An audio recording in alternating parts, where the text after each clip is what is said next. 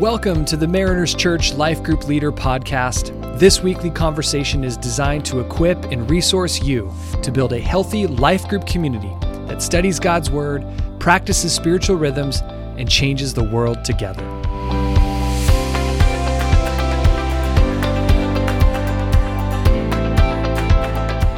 This is week 3 of Red Letter Invitations, and we are about to up the intensity this week, aren't we, Jeremy? Yes. It's quite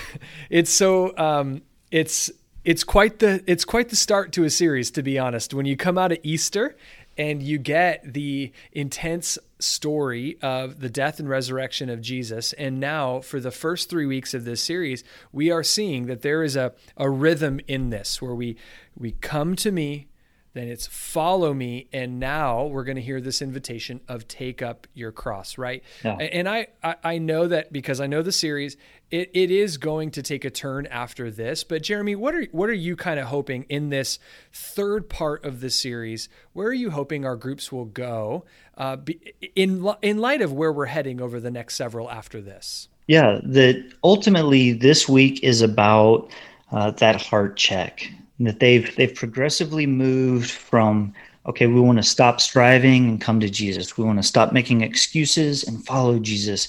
And now we've got to ask ourselves, are there still those things that I'm hanging on to? Those things that either feel like a core part of who I am or a core fear, or these are the same questions that the very first Christians would have had to ask after Jesus literally died and rose again. These followers had to say, what does it really look like to follow Jesus? And so this week, we want to help people really get to that point of saying, is this really what I want? Like, not just is this kind of what I'm used to? Does this sound good? But when I really lay it all on the line, is this what my heart wants? Do I want Jesus and the life that he has for me instead of the life that kind of I feel like I could put together for myself? So we had in Come to Me was a beautiful illustration of Jesus comparing a yoke, right? He's like, my yoke is easy.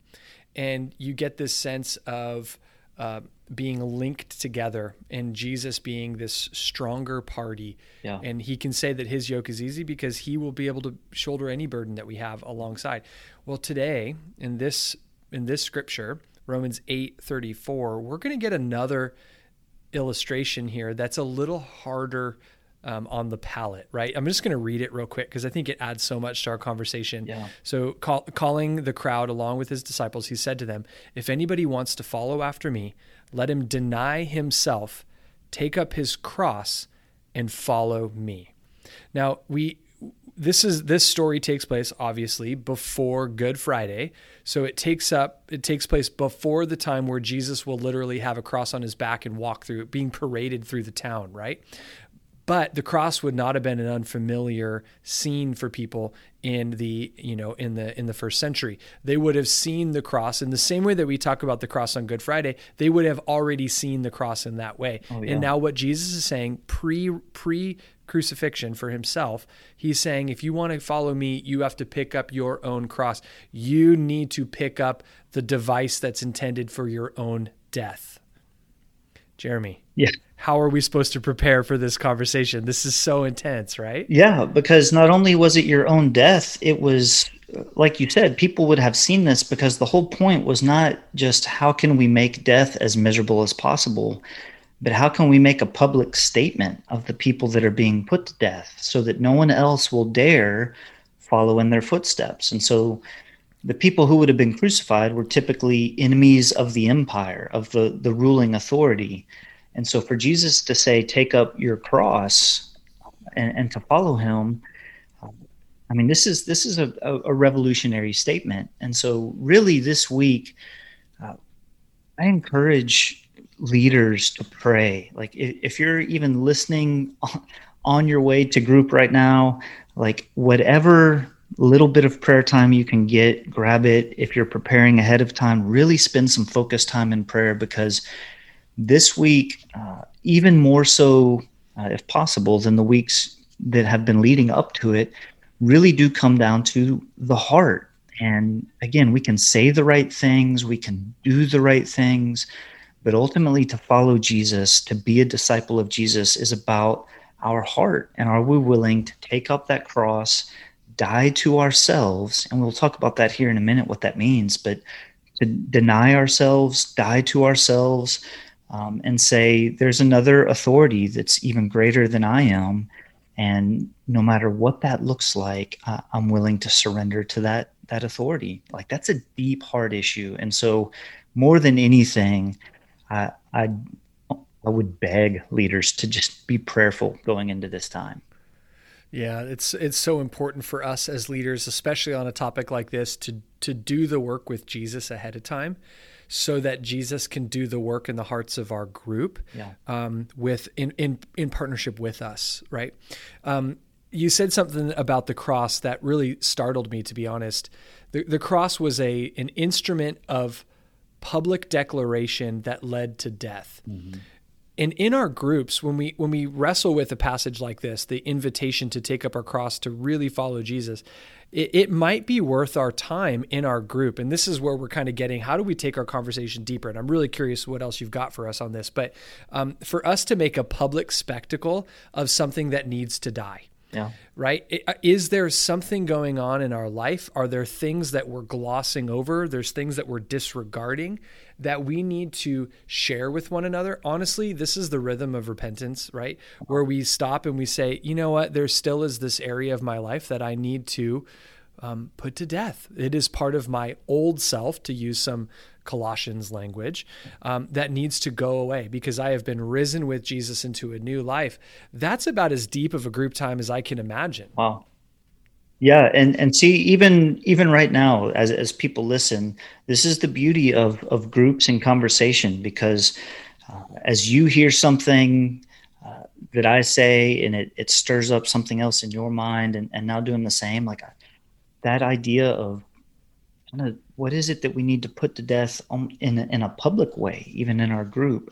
And again, you've talked before about kind of how to gauge levels of appropriateness there and who to kind of share with first. But what is it that we need to do to put to death those sins? And one of the other things that I realized in preparing this lesson is that the context of this passage, Peter has just given, there's the whole, who do people say that I am? Jesus has just asked his disciples, who do people say that I am? What are the different opinions about me? And people gave all the different answers about you're a teacher, a prophet, John the Baptist, Elijah. And Peter, through the Holy Spirit, confesses Jesus to be the Christ. And Jesus praises that declaration and saying kind of this understanding of Jesus as the Christ that Peter has just made will be the foundation for the church for generations to come. And then he begins talking about how the Messiah is going to have to die. And Peter says, no, and kind of jumps up and gets a sharp rebuke from Jesus immediately after this praise from Jesus. And that's the context for where Jesus says, anyone who wants to follow me is going to have to take up their cross. Jesus obviously is the only one who can die for our sins as that sacrifice. But to follow Jesus, it's not just it's not just the good stuff that we want from following Jesus. It's going to mean I have to trust his way over my way, and I have to submit ultimately to his authority, even when I don't understand, even when it seems painful. And that's what he invites us into, is give me all of your life. And we can trust him because we see throughout Scripture that as the creator, he knows what's best for our lives. So when we're dying to ourselves, we're dying to this attempt to rule our own lives.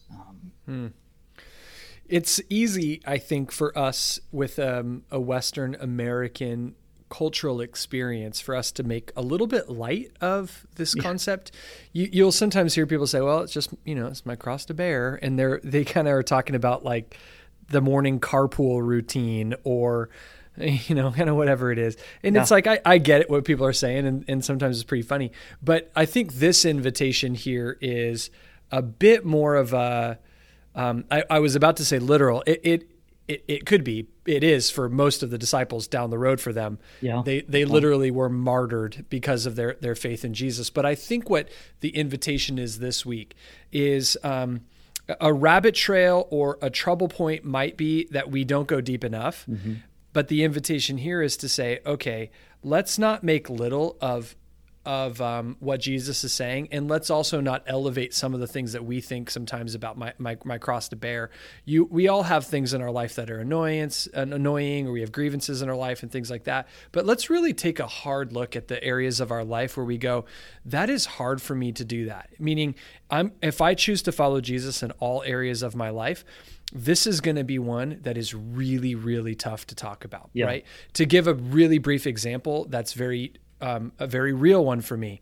My relationship with my biological father for the majority of my early Christian life, so I came to Jesus when I was 18, trying to figure out how do I reconcile with my biological father was one of those things where I was like, not there, Jesus. I'm not ready for that yet. Yeah. And in many ways, I think as I followed Jesus, this is one of those things where I felt like he was saying, you have to deny yourself in this aspect in order for God to redeem in the way that only he could.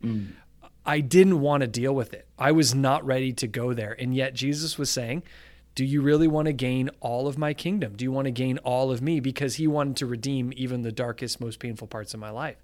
But it required me to take up my own cross and die to that aspect of myself, right? Take us a little bit further on this idea of denying ourselves so that leaders can be really prepared for this week. Yeah, that's such a great example in helping people understand what this means, and that in that case, dying to self even included a reconciliation that was difficult. One thing that in my own life, that dying to myself, kind of taking up my cross, to me, I used to constantly mistake the more spiritually mature thing to do, the more Christ-like or God-honoring thing to do. Whenever I had a choice to make, if I didn't hear a clear word from God, then clearly it must be the more difficult thing, the less attractive thing.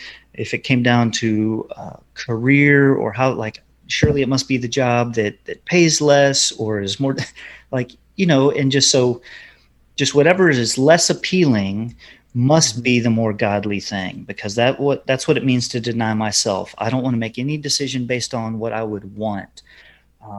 But again, to deny ourselves, God's not calling us to, you see throughout Scripture, through all the Psalms, just constantly, that God as creator, even in the garden, we see that he created the fruit that was pleasing to the eye and good to the taste. Like, he created our senses. He desires to see flourishing.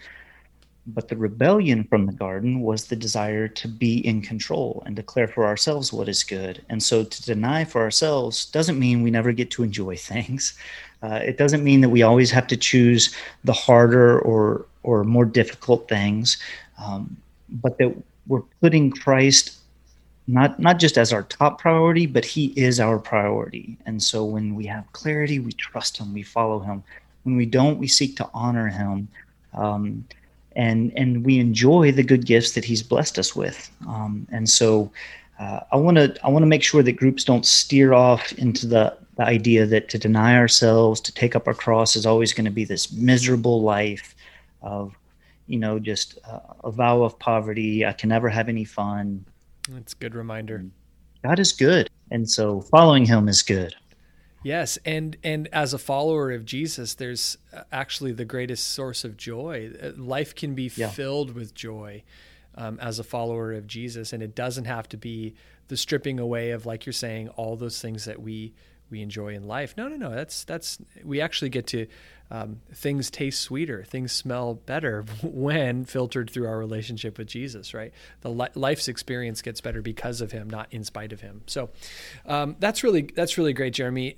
Any kind of sort of final thoughts for us, perhaps questions, rabbit trails that we might get stuck on, any things that you would do just to help clear the path one more time for us? Circle back just to, at the end of your conversation, at the end of your time together, really take a moment for people to consider, as specifically as possible, what it may mean to follow Jesus, and ask them just to kind of search their hearts and say, do you believe Jesus is worth it? And we're going to be getting into that in future messages. And so this just, again, kind of primes the pump in this series as we go step by step. Each week stands alone, but it also leads into where we're headed. So have them really start wrestling with, do I really value Jesus above and beyond anything else in this world? That's great. Well, leaders, we're grateful for you as always. Walking along this with you is joyful for Jeremy and I, to be able to consider what God is doing in and through you, how you are making a significant impact in the lives of people. We're just truly humbled and grateful to be a part of this with you. So if there's anything you need from us, would you let us know? Otherwise, we will see you next week. Take care, everyone.